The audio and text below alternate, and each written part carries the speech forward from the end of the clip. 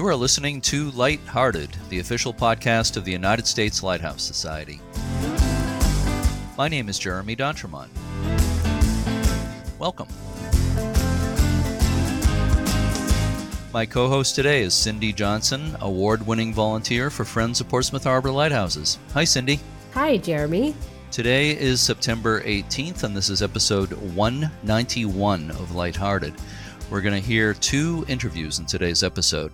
First, we'll hear my conversation with Emily Sullivan, the curator of the Cape Cod Maritime Museum, and then we'll hear an interview with two people involved with the preservation of the Verona Beach Lighthouse in New York. So, Cindy, anything new from the Tucson, Arizona office of Lighthearted? Well, it's a long summer here, as you can imagine. Yeah. We could use some more rain, but other than that, things are good. We're still seeing some neat creatures here, tarantulas once in a while, the great horned owls that have been here, lots of hummingbirds, as usual. I'll actually be in New Hampshire on a trip home in mid-September when this airs, and I'll definitely be swinging by our beloved Portsmouth Harbor Lighthouse while I'm there. Mm-hmm. Good. Yeah. Well, I'll hopefully see you there or somewhere during your stay, maybe for a lunch or something like that. Yeah, you and Michelle Charlotte and Michelle, our other regular co-host. We'll have a lighthearted party. That's right. Yeah. I'm still thinking about those tarantulas. I'm not sure I it takes a little getting used to, but they're really neat, and they can't hurt you. They're really neat to watch, and I don't know. My mom just loves them. If you saw them in your house, right. I'd probably jump on the bed and scream. But seeing them outside, they're really neat. I take your word for it, but you can keep them in Arizona. Yeah, no, they're different. Well, this is not actually a podcast about tarantulas, so we should probably talk about lighthouses a bit. So the lighthouse season, nice segue here. The lighthouse season is starting to wind down here in the Northeast.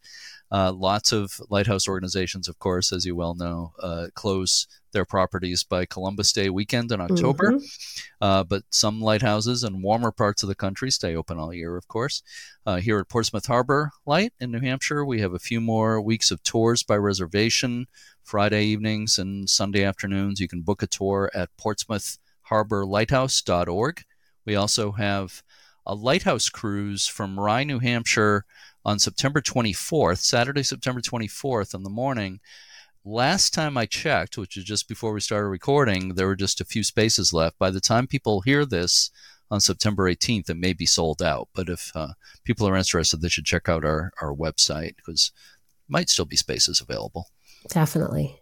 So, Cindy, has anything interesting happened on the state lighthouse history?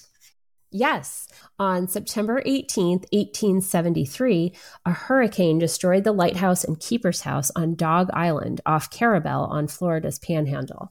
Congress appropriated funds for a replacement, but it was never built because it was decided there wasn't enough maritime traffic in the area. In 1999, a team of maritime archaeologists discovered the remains of Dog Island Lighthouse using side-scan sonar. That's right. The submerged brick ruins are located off the coast of the island because the island itself is actually slowly migrating toward land. The site was reinvestigated by Florida State University archaeologists in 2006, and remains of the keeper's house were also found. So let's go to our first interview. Cindy, please help me tell our listeners about the Cape Cod Maritime Museum and our guest, Emily Sullivan. Sure, Jeremy.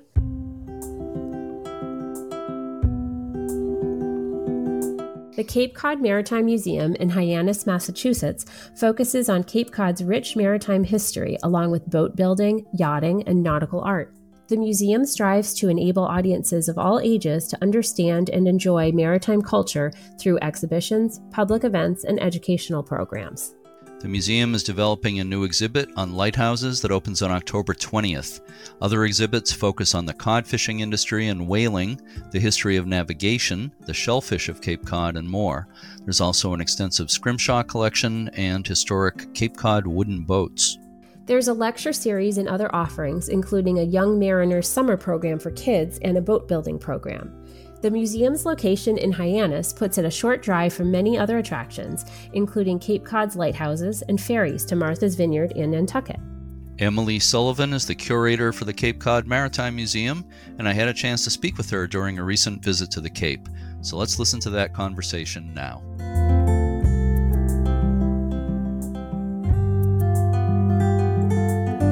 I'm here today at the Cape Cod Maritime Museum in Hyannis, Massachusetts. I'm with Emily Sullivan, who is the curator of the museum.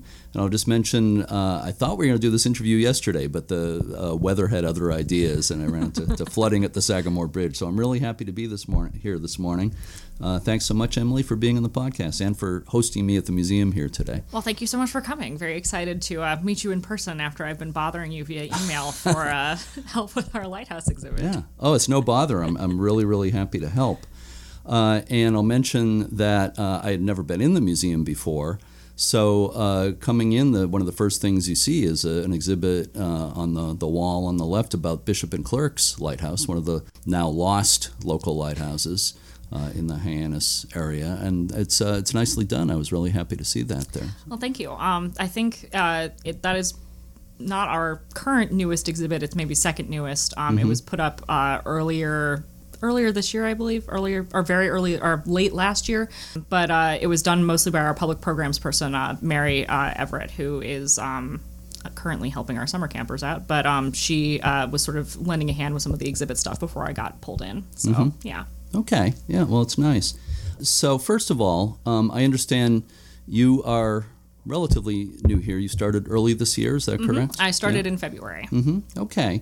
Well, I want to ask you a little bit more about that, but why don't we just start by, could you give a brief history of how did this museum come about? How and when was it established?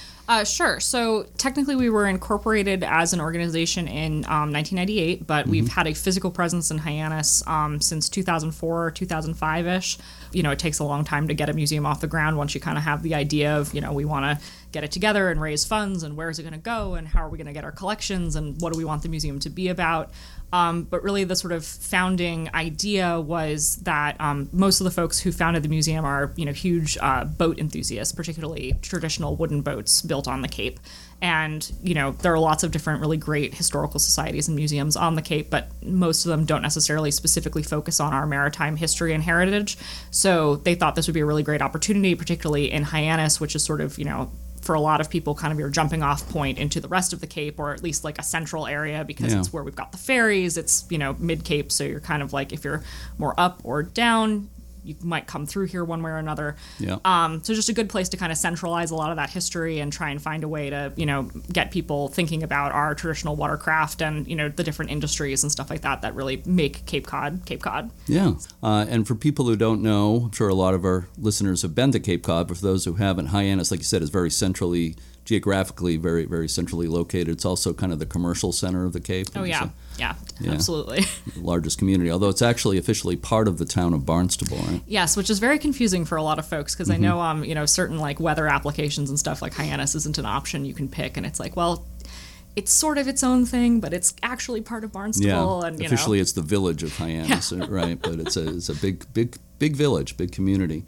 Speaking of such things, you were just showing me around a little bit in the museum, and you made the point that even though it's in Hyannis/Barnstable, that it's not just a museum for Hyannis and Barnstable. It is the Cape Cod Maritime Museum, so the exhibits cover a lot of ground. Yeah, correct. Our mission statement is the Cape and the islands, so we also try and get some stuff about, you know, Martha's Vineyard and Nantucket in here as well. Yep. Again, obviously, they've got, you know, their own dedicated museums and historical societies, but it's like this is all sort of part of one bigger story, and we want to make sure that everybody sort of feels that, you know, their history and story is really preserved here and, you know, kind of support each other's missions and stuff like that. Yeah, that's good. So if I could ask you just a little bit more about yourself, how did you come to this position? How did you come to be curator here at this museum? So as I was saying to you before we started, I was sort of stuck in the DMV area after grad school, not, you know, unwillingly necessarily, but that's kind of just, I went to school down there. And that's DMV where I got jobs. Area meaning? DC, Maryland, Virginia. Okay. And so I was originally, after grad school, I was working at an exhibit consulting firm called History Associates Incorporated that does a lot of just does pretty much anything you could want a historian to do. But what I specifically did a lot of work with them for was we'd get clients who, for whatever reason, didn't have the staff or the budget to do their own exhibit script writing or like image research and rights negotiation and stuff like that. So me and my coworkers would usually kind of get a bit of a, an outline from the museum of this is what we want our exhibits to be. Can you go out and do the research and write all this stuff for us and find the pictures we want to use and stuff like that.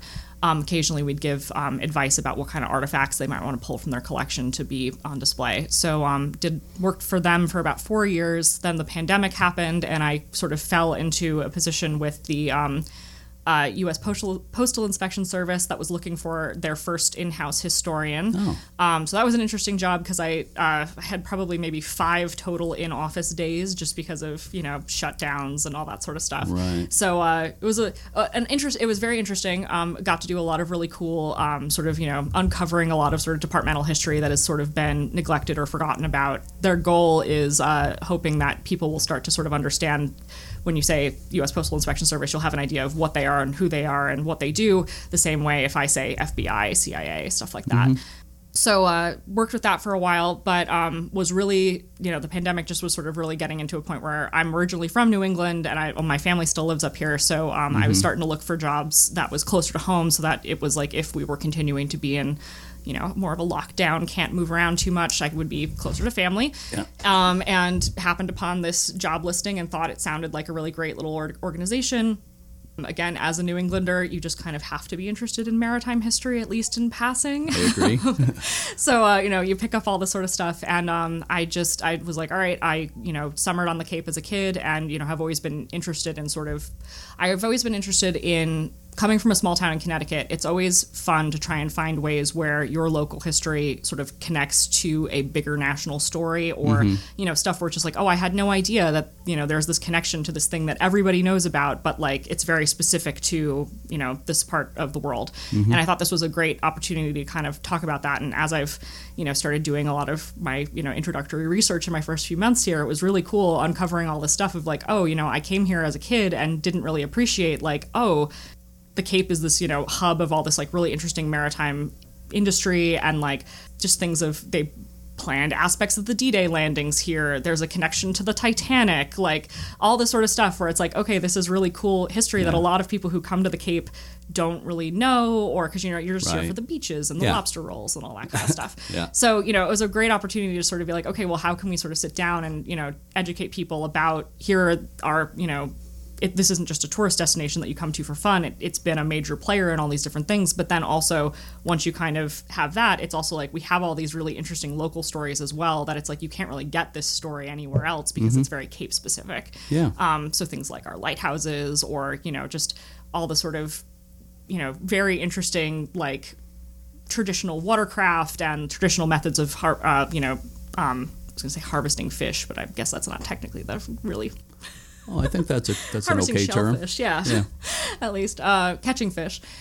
Basically, I was immediately like, this just sounds like a really cool opportunity, and I was very fortunate that our executive director really, we gel really well. So she was like, oh my gosh, how soon can you get here? And I was like, as soon as you need me to. And we got started in February, so I've been here for, I guess, about 6 months now, and it's been a really good time so far. We've got a great group of people working here. Yeah, well, it seems like a really good fit. So could you tell me a little bit about what some of the major exhibits are here? And actually part 2 to that question is, and I don't know, this might not be so easy to answer, but would there be specific exhibits here that do you think would be of interest to lighthouse buffs? Well, besides our Bishop and Clerks exhibit, which we've already mentioned, which is probably the most obviously of interest, we currently have a bunch of our exhibits, or a bunch of our historical exhibits right now are themed around Provincetown because, as we were saying, we want to bring in Cape stories from all over the Cape, and we hadn't really historically done anything about kind of Lower Cape stuff. So we've got whaling, cod fishing, and the Portland Gale, which Portland Gale is probably my favorite exhibit we have up right now because it's a really interesting story.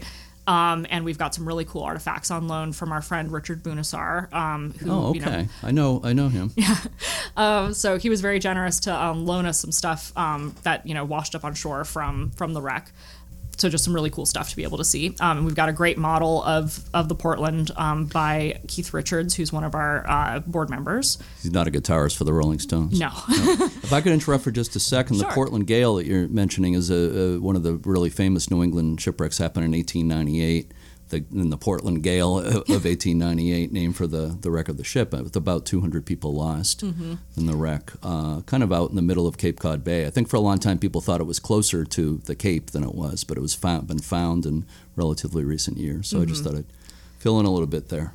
And we've been very fortunate to, because our board members are all similarly sort of, historical nerds like we all are listening to this podcast and talking here.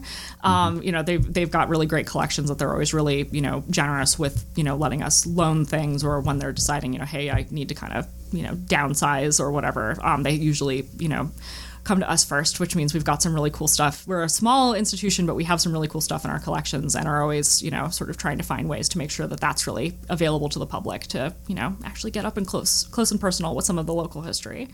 So yeah.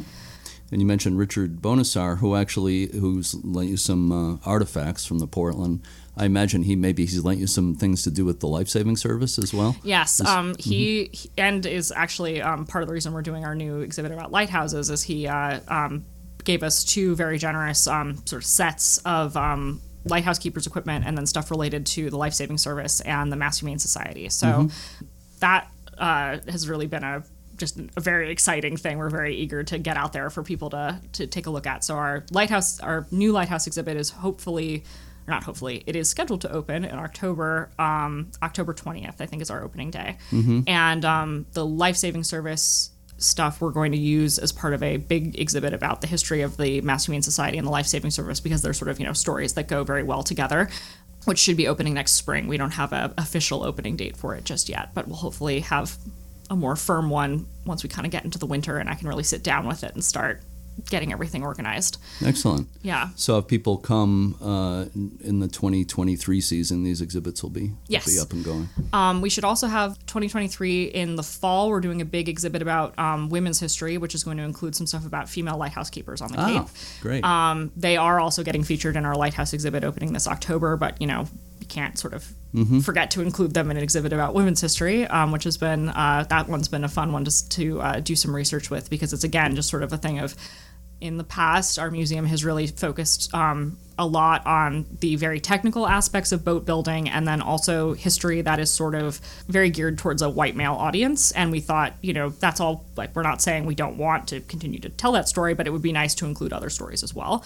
So we've thought, one of our big projects that we've been working on is a fairly large exhibit about women's history, and just in general, all the different ways in which women have really contributed to our maritime history and heritage on the Cape.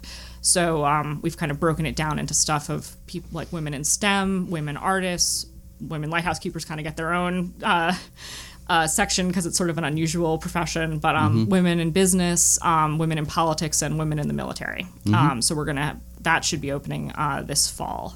And then we also have an exhibit that's sort of similarly related to that, which is going to be talking a little bit about, or not a little bit, it is about the Loran Station operated in Chatham by all female members of the Coast Guard during World War II. That should also be opening this spring. Wow. We had to do a little bit of shifting around because the Women's History exhibit was originally going to be opening in spring, and then we're trying to get a grant to help fund parts of it, and the timeline works better for it to open in the fall, so we've had to kind of... Originally, life-saving service was also going to be opening in the fall, so it's just been a whole reshuffling. So yeah, well, it's all exciting. Yeah, and I hope to come back next year and see these. Yeah, absolutely. These exhibits. Yeah, I'll just mention one more thing about Richard Bonasar. He actually owns a life-saving station in Plymouth, Massachusetts, at what's called the Gurnet, end of a long peninsula there. It's right near Plymouth or Gurnet Lighthouse. And I've been to both his station and the lighthouse several times. He recently had a book come out about. Yes, Point. Yeah. I have it, yeah. Oh, good. Gurnet Point, I think is the name of the book. Yeah, he did a great job with it. I would love to have him on the podcast, but he tends to be kind of quiet about things and likes to be behind the scenes. Yeah, he's a little, not quite reclusive because he's, out and about and friendly with folks and stuff, but definitely a little reluctant to sit down and have a yarn sometimes. Yeah, maybe I can talk him into being on the podcast. So anything else about the Lighthouse exhibit that people might be interested in hearing? So what we're basically planning is it's going to have a brief overview of sort of the history of why we have lighthouses on the Cape, because, for a lot of people who come here at this point in history, it's just sort of, like Chatham, Nauset, etc. are just kind of fun things that you look at, take a picture. You don't really think about how, like, these were crucial to saving lives in periods before GPS and, radar and stuff like that. And I mean, lighthouses and, light ships and stuff like that are still very useful for, navigational aids in today's society. It's just, we rely on them less than we did in periods before we had all this technology. So we, want to sort of give that context of, these aren't just pretty buildings that people erected because they thought, oh, this will be fun to have in my backyard. They were really, again, a crucial part of life on the Cape. And once we've kind of given that story, we really are kind of transitioning a little bit more into lighthouse keepers and what they had to do to keep the lights lit, because we were very generously gifted a very impressive collection of lightkeeper tools from our friend Richard Bunasar.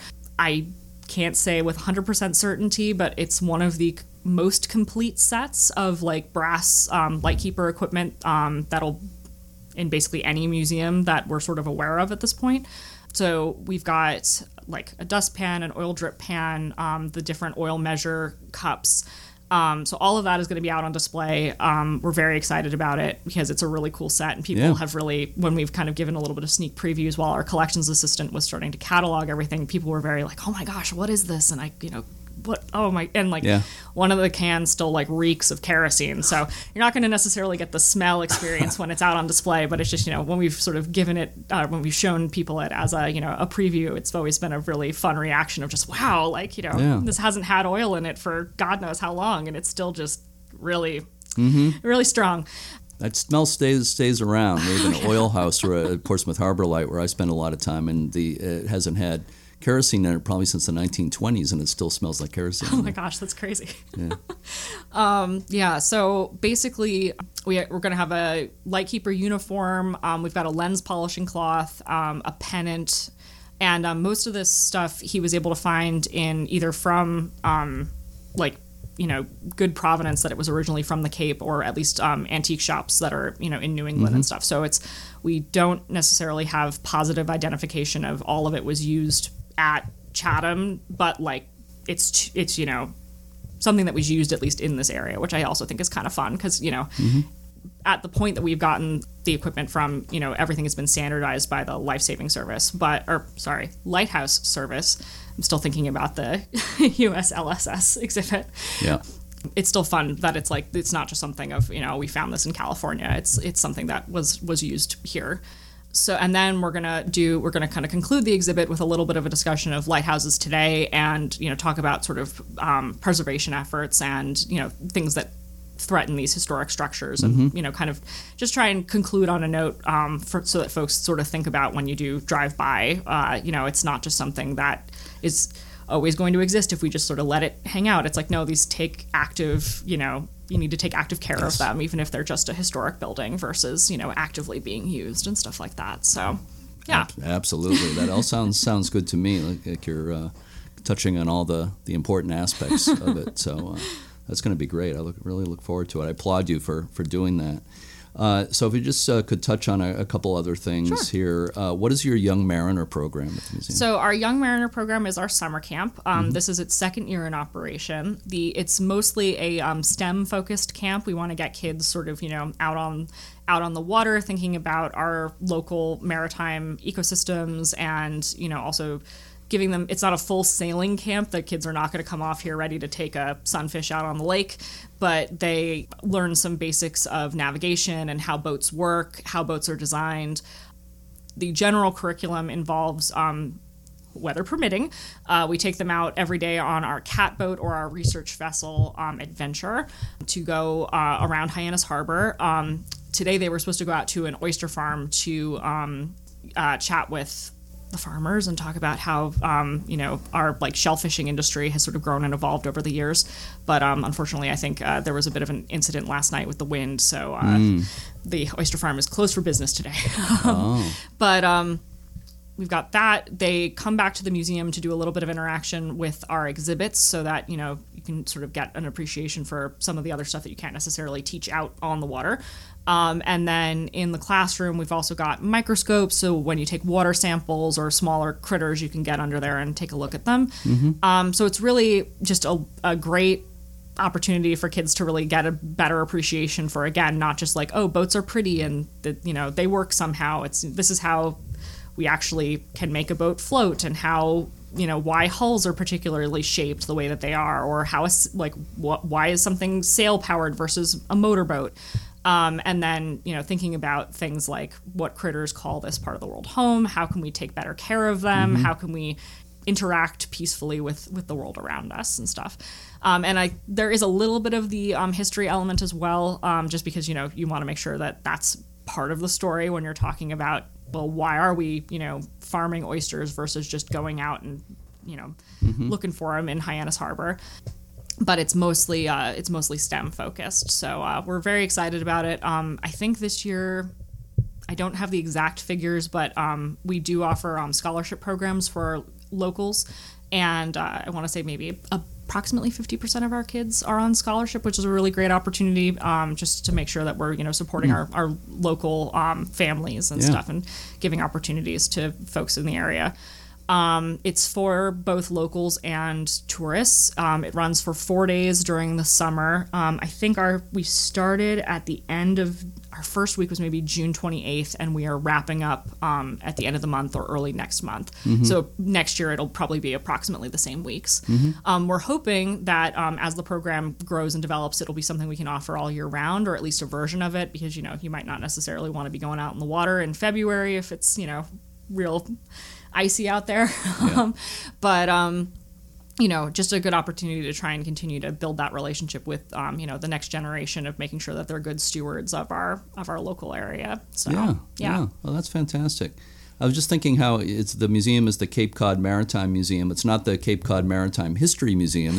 It covers history, but also the present and future of the environment here as well. Yeah, that's something we really, feel very passionately about. In particular, with our sort of, exhibit schedule moving forward and stuff, we're always trying to think of making sure we have at least one or two exhibits that sort of talk about our natural history and kind of where we're at and how we're going and where we might be in the future.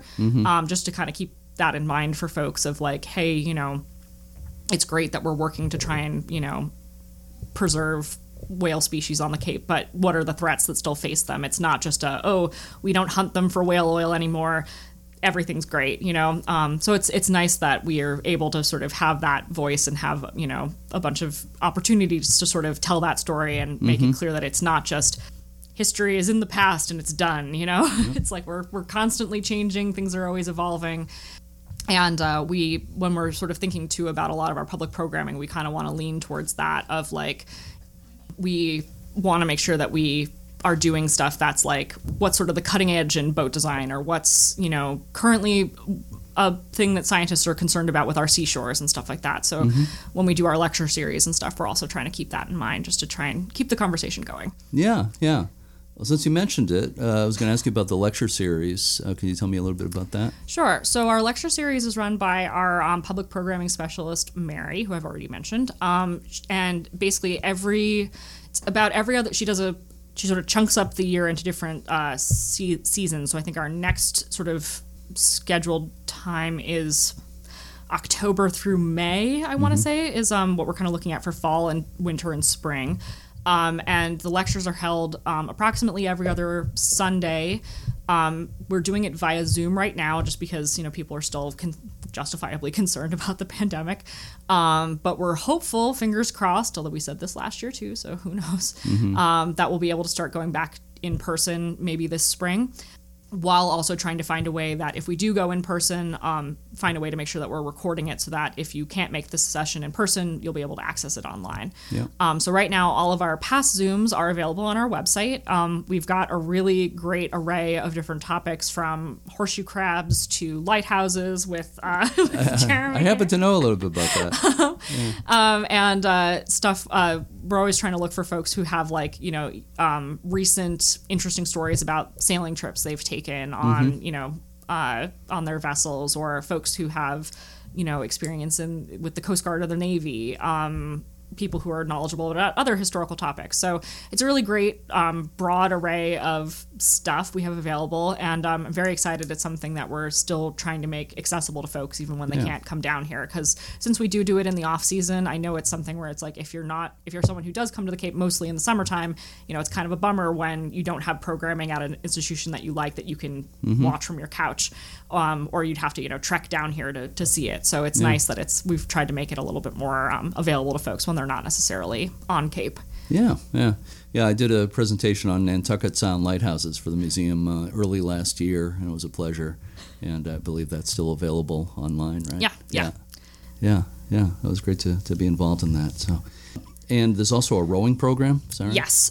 So our rowing program is it's an opportunity to row in a traditional fixed seat rowing gig. So it's not the sort of shell that you'd be doing in like college rowing or anything like that. So it's a really cool opportunity. It's not really the sort of vessel that you're just going to kind of stumble across in other gyms or rowing memberships. They meet on Tuesdays and Thursdays and Saturdays, usually with sessions in the very early morning and sort of late afternoon after folks are off work. We offer $10 taster sessions, and then it's $150 per year for a membership to the whole season. And I think they go, Liz is the one who's more knowledgeable about it because she actually participates. But I think it's weather permitting, mostly all year thing. So if you like to row, it's a really great opportunity to get out on the water, meet with other folks who really are passionate about it, and just a good group of folks to get out and have some fun with on a Thursday or on a weekend. So yeah. That's great. And there's so many programs you have here, but I just need to ask you, what is the annual Scholars Prize? I saw that on the website. That's another new program that we've just launched within the last year or so, but it's aimed at high school juniors in Barnstable. And basically, students can write essays either about Cape Cod maritime history or Cape Cod marine biology. And then we have a panel of judges that reviews the essays and awards first prize $1,000, second prize $500, and third $250. So just another way to try and get our local kids sort of excited about and thinking about their community and the history and ecology of the area and stuff like that. So another great opportunity to try and also give back to our local community, because it's something too where I feel like a lot of people kind of have I don't necessarily know this for certain, but I feel like there is occasionally an impression in tourist communities that when it's a museum or whatever, that you're maybe not sort of there for locals. And that's not true. We are, really, this is not something where it's like, oh, we don't want you to come here unless you've got, you're just here for a week. It's like, no, this is like, we want this to be a community center for people to come and learn about their community. So just another way to try and foster that kind of. Yeah. Well, I love it. It's a great philosophy, and I think a lot of lighthouse organizations could learn something from this. You've got me thinking about possibilities. So there's one other program I want to touch on. You have a boat building program also. We do. So we have a working boat shop downstairs. Our boatwright is here basically 5 days a week, working on restoring historic boats. He's also just a general huge asset to our museum because he's always ready and willing to help with any installation or repairs and stuff that needs to get done. But he is currently working on restoring a Beetle Cat, which he's almost done with. But the boat building program we run in conjunction or through Barnstable Recreation. So for kids in grades 6 through 8 in Barnstable, you can apply to do a boat building program, which runs from October through December. And the kids basically learn all the nuts and bolts of, this is how you build a boat, and you build a boat at the end of it. So actually, when I interviewed for the job and was still sort of Liz wanted, because I was in Maryland, I'd interviewed via Zoom. Liz wanted me to come to the museum and see it in person before I said yes, because, this is where you're going to be working. And when I dropped by, it was right before Christmas, and so the kids were just finishing up their boat, and the session that was last year, the mother of one of the kids bought the boat for her daughter as a Christmas present, and the boat was named the Cinco Amigos, because there were 5 kids in the boat building class that built off it. And I was just like, that's such a sweet, like, amazing Christmas present, first of all. But just, it's a great way to sort of give kids, again, an understanding of like, this is how boats work, but also it's a great practical application for a lot of math that, I was not really a math kid growing up, but like had I, when you're in geometry, you kind of sit there and think like, when am I ever going to need to know this? Yeah. And it's like, well, here's why you need to know this. And sure, you may never build a boat again, but isn't it cool that you've, done this application? And then you also never know when you're working with kids that age too, of like, I got interested in history because of a program that I did in elementary school that was like a living history thing at our local museums. And so it's like, who knows if these kids are maybe going to grow up to become, boat builders or architects or some other kind of, hands-on career because they did this when they were in 6th grade, Yeah. So. But things like that just give kids such a sense of accomplishment, which is so important. Absolutely. And can carry over to everything. So. Yeah, and I mean, how cool to be able to take out your own boat that you built with your own 2 hands at, when you're in 7th grade. Wow. That is tremendous. Yeah. So I have 2 last questions for you, and these are for bonus points. Okay. All right. So the first of my last questions is, this is a very general question. You can take it any way you want, but a lot of we have listeners all over the country, of course, and some in other countries as well.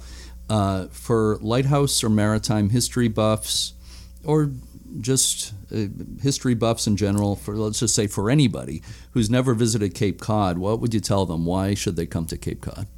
Oh, that's such a difficult question to keep in, to rein it in. Yeah, exactly. Well, so the Cape, is just a really beautiful place, just in all senses of the word. Like, everything about it is just from the architecture of the local buildings to, the wildlife that live here and everything. It's gorgeous.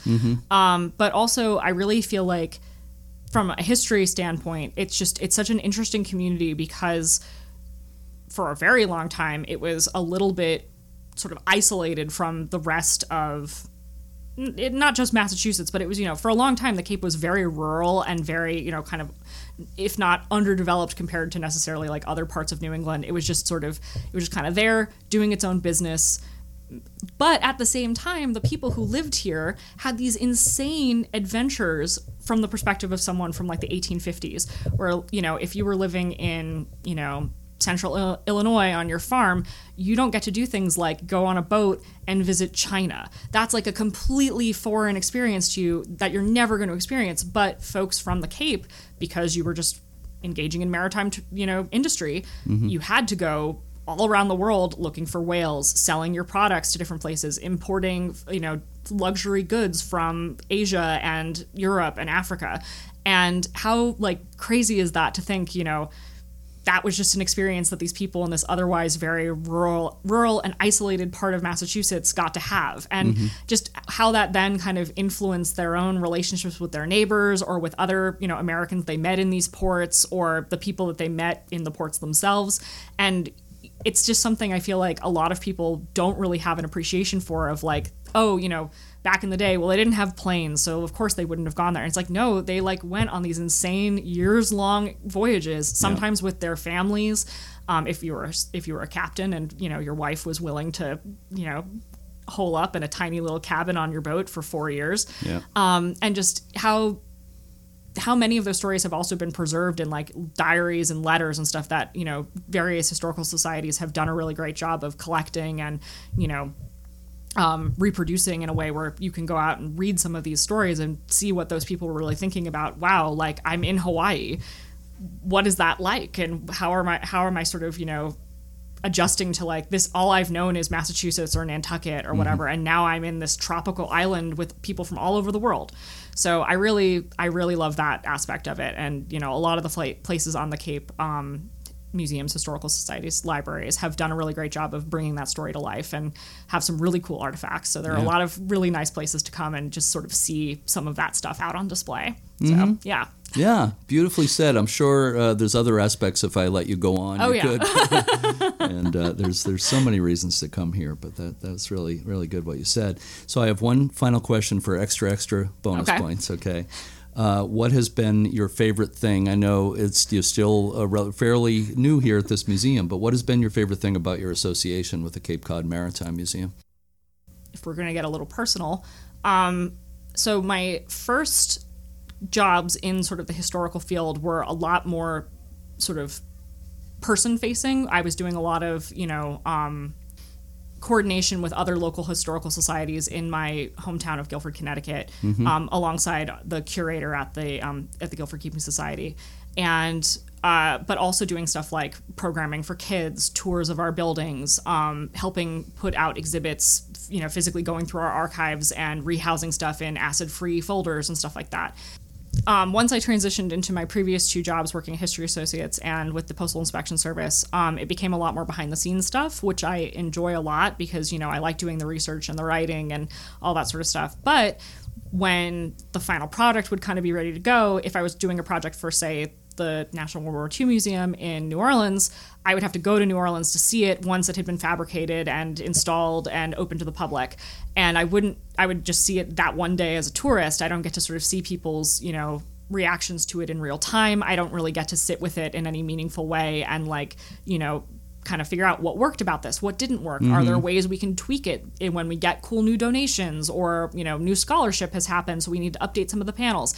Yep. And, one of the things that's really great about being here is that you get all of that in this role, and you get to, have a lot more of that face-to-face interaction with people that are coming to the museum, find out what they're interested in, and just find ways so that you're telling them a story that they're excited about, and also telling them stories you're excited about in ways that will make them excited about it, So that's been really great. And it's just been, I feel like particularly coming off the pandemic, it's just been nice to sort of be in an environment where it's like that is a little bit more my day-to-day instead of just being kind of quietly sitting in my room reading books, reading newspaper articles, stuff like that. So really enjoyed that. But also just in general, I know I kind of touched on this already, but it's like, because this is a place that, was a big part of my childhood, and I really didn't have a lot of sort of interaction with the history of it because I was 10 years old, and even though I liked history, I wasn't necessarily in charge of what we did on our vacation, so I couldn't be like, I want to go to the historical societies or whatever.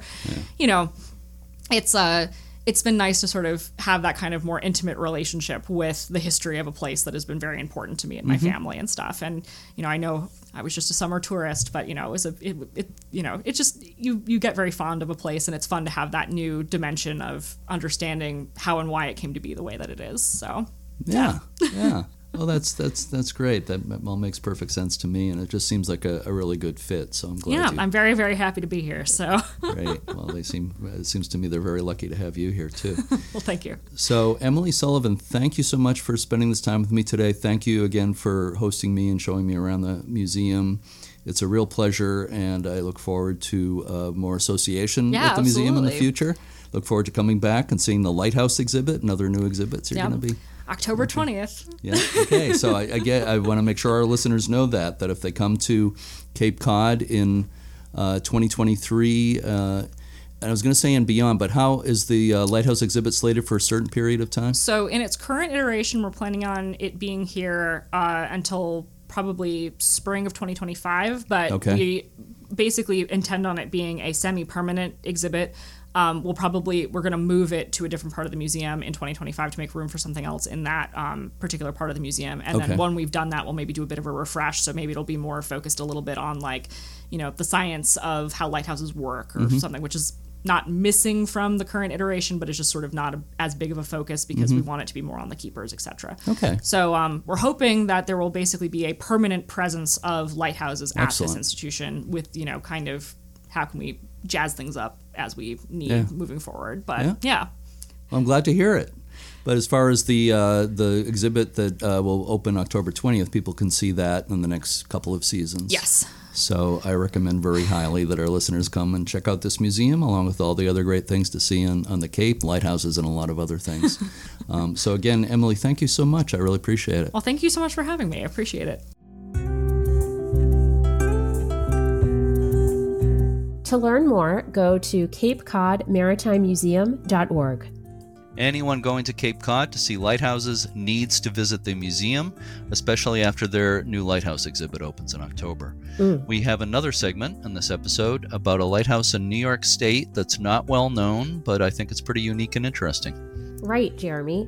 The lighthouse at Verona Beach was one of 3 built on Oneida Lake to aid navigation in conjunction with the opening of the Barge Canal as part of the Erie Canal System in 1918.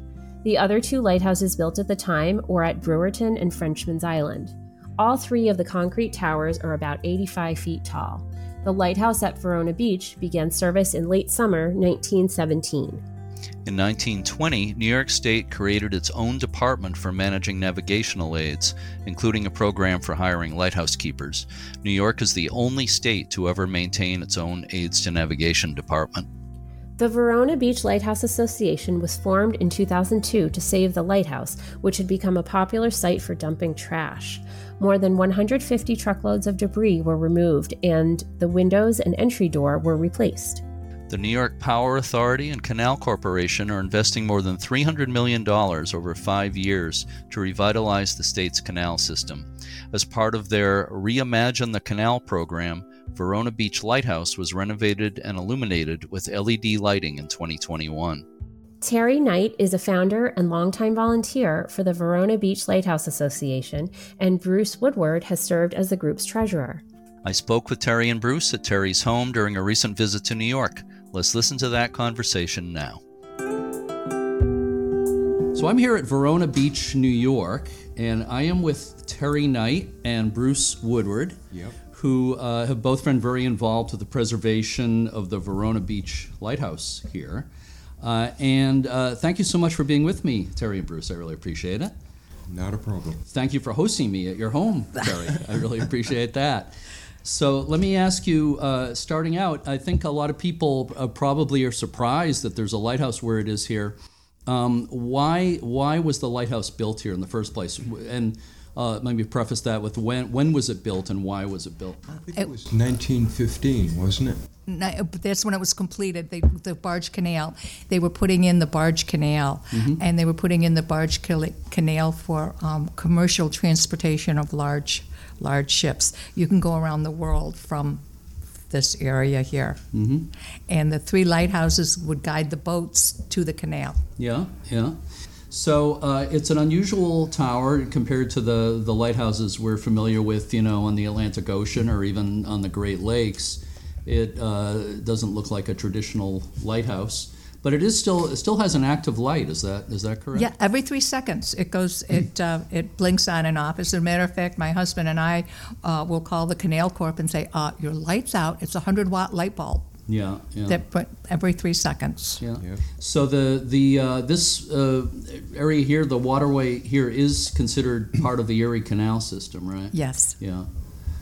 So obviously, historically, a super important waterway connecting the Great Lakes to the Atlantic Ocean. So now, Terry, how did you get involved with this lighthouse? When my husband and I decided we wanted to live up here, we looked for places to live. We found a lot that we really liked, and my husband said, I can build. Most of the other properties up here were older, more like the house next door, were like 100-year-old seasonal. Basically cottages. No insulation, no. Right, and he says by the time I renovate and insulate, or a lot of the people, if you look down here, actually tore them down. So we had this lot that we liked. We bought the lot, and over a period of 3 years, we built what you see now. We were boaters, so we always saw the lighthouse, but we never got that close to it. When I walked over to look at the lighthouse, I was like, whoa. It was a dump, literally a dump. There were car tires, bathtubs, bicycles, box springs and mattresses, garbage, literal garbage with rats and little critters running around. And I says, oh, this isn't good. And it was packed up against the lighthouse. The lighthouse was totally concrete at the time, and there were like cracks in it, and it just was not a good situation. Yeah. I started asking most of the people up here are seasonal. we are unusual that we're up here year-round. Yeah. So I started asking people that, and they says, we've tried, we've called the Department of Transportation, we've called the town, we've called everybody. Yeah. Nobody said there's anything we can do. I thought, okay, I'll take on that challenge. Filed a DBA, held one little meeting at the American Legion in Sylvan Beach, and just started getting it out there. Save Our Lighthouse. Dues were $5. As a matter of fact, Bruce and I were talking this morning. I think the pin that I have, I think we gave everybody a pin if they $5, and we gave them deal. their membership card. We started doing dinner theaters. We started doing just different fundraising events. We got up to over 500 members at one point in time. All It over was the country. all over the country. Yeah. That's great. Then they started to take notice of us. Then our senators, our politicians, our town supervisor, Yep. they all started showing up and taking an interest. And then they took 150 dump trucks of garbage and debris out of there. And then after that, the neighbors got together, put in the concrete sidewalk, we put in the kiosk in the back, we landscaped. We got it to the point where we had to convince the Canal Corp to paint it white. Yeah. They said that was not original, that was not historic. Yeah. We were told that the lighthouse was non-essential now, that it really... It was just unpainted before, right? Right, Yeah. yes, yeah. It looks It's nice just- white. Yeah, it looks nice I white. think so, yeah. Bruce went in one day, we used to keep our lawnmower inside the lighthouse. And did you go in the winter to check on it, and there was ice crystals forming inside, or water? 1 year there was, yeah. And so we had, now now the whole lighthouse is going to deteriorate. And so, again, we put a little pressure on some of the people. We went to the Historic Society. If you see, there's a sign now, Historic Lighthouse. One thing led to another, and this is where we are today. Now, I believe New York realizes the historic significance. Yeah. Back in the late 1900s, early 2000, nobody was interested in Not doing so anything. much, yeah. Yeah.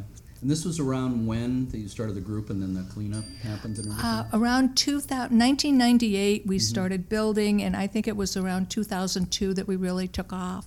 We incorporated, we got our 501c3.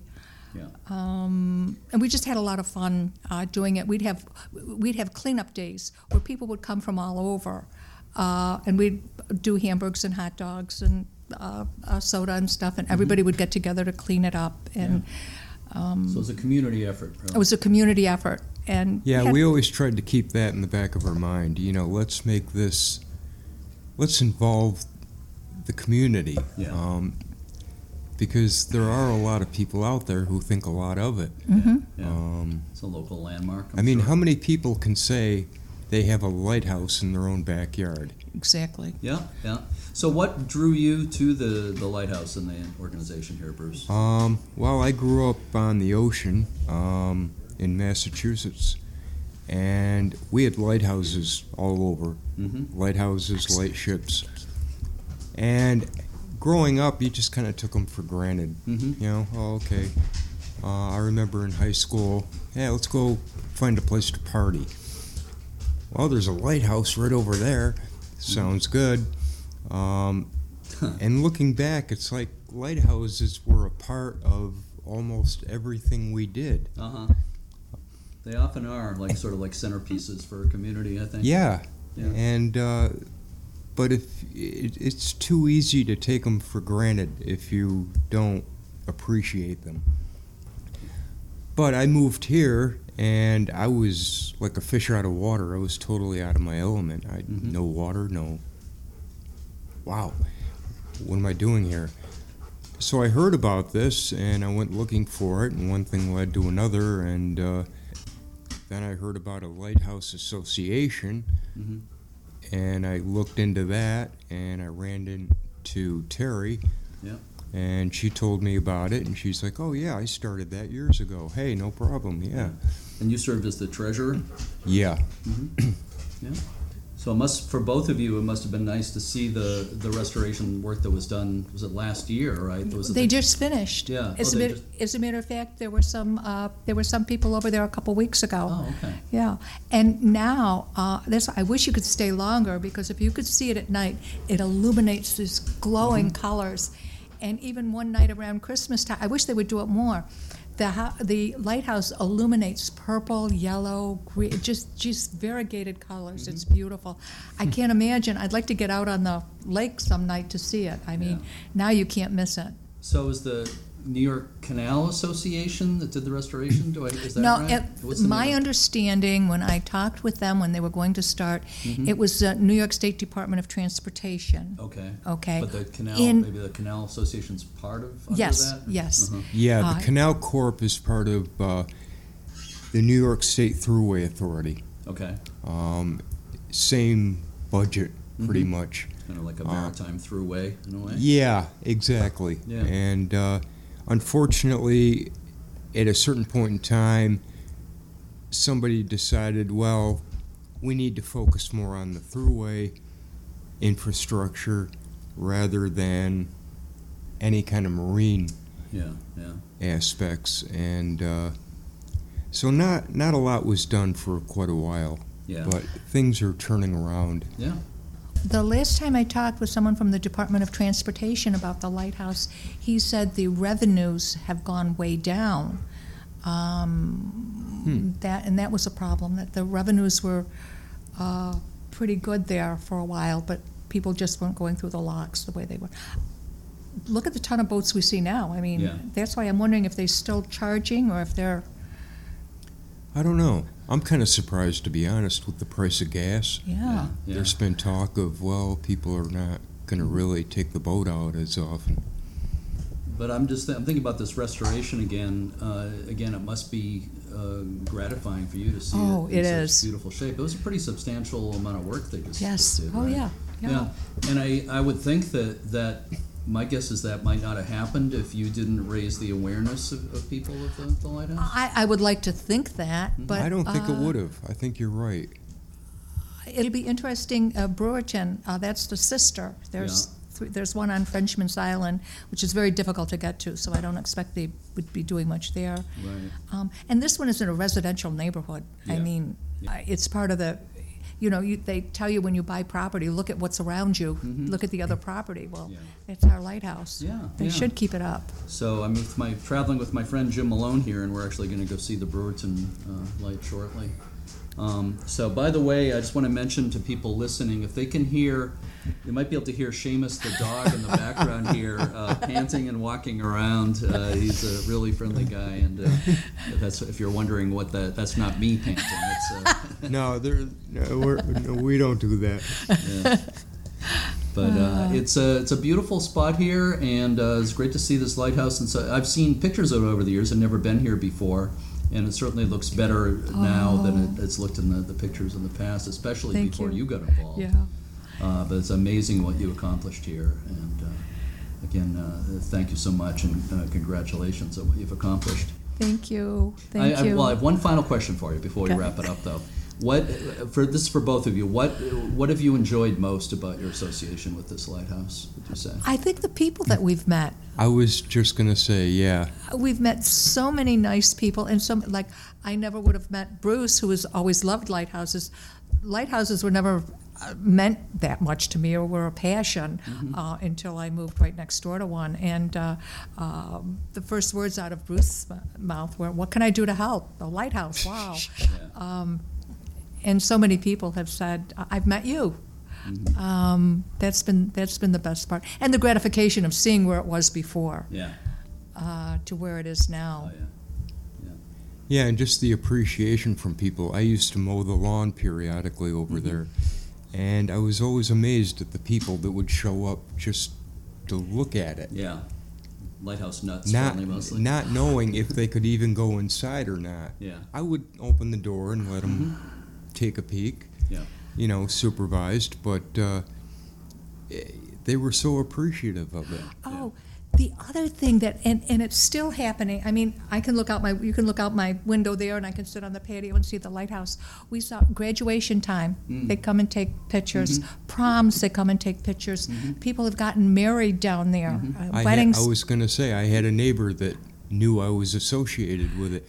Oh, I'd like to get married down there. Can you do something for me? And then you'll see a year later, they come back, they've got their baby after their baptism down there. So That's great. that's really super. And then there was a model, some professional photographers. Yeah, photo shoot. And we have the bald eagle up here. The bald eagles at one point in time were nesting up there. Oh, wow. And someone from National Geographic was out here taking pictures of the bald eagle. Of course, the lighthouse. Cool. Yeah. Yeah. Well, like I said, they're definitely centerpieces of the community. Yeah. This is an example. They of are, that. and it's kind of Yeah. it's a nice feeling. Yeah, it is. It gets you involved with the community. You feel like when you walk away, you've accomplished something. You can turn around and point at it and say, well, I had something to do with that. Yeah. I did that. Yeah. Yeah. And it's for a good cause. Yeah. Well, you did. You guys have accomplished a lot here, and We had again- fun doing it. Yeah. A lot of fun. Well, thank you so much, Terry and Bruce. I really Thank appreciate you. Thank you so much. Well, thank you.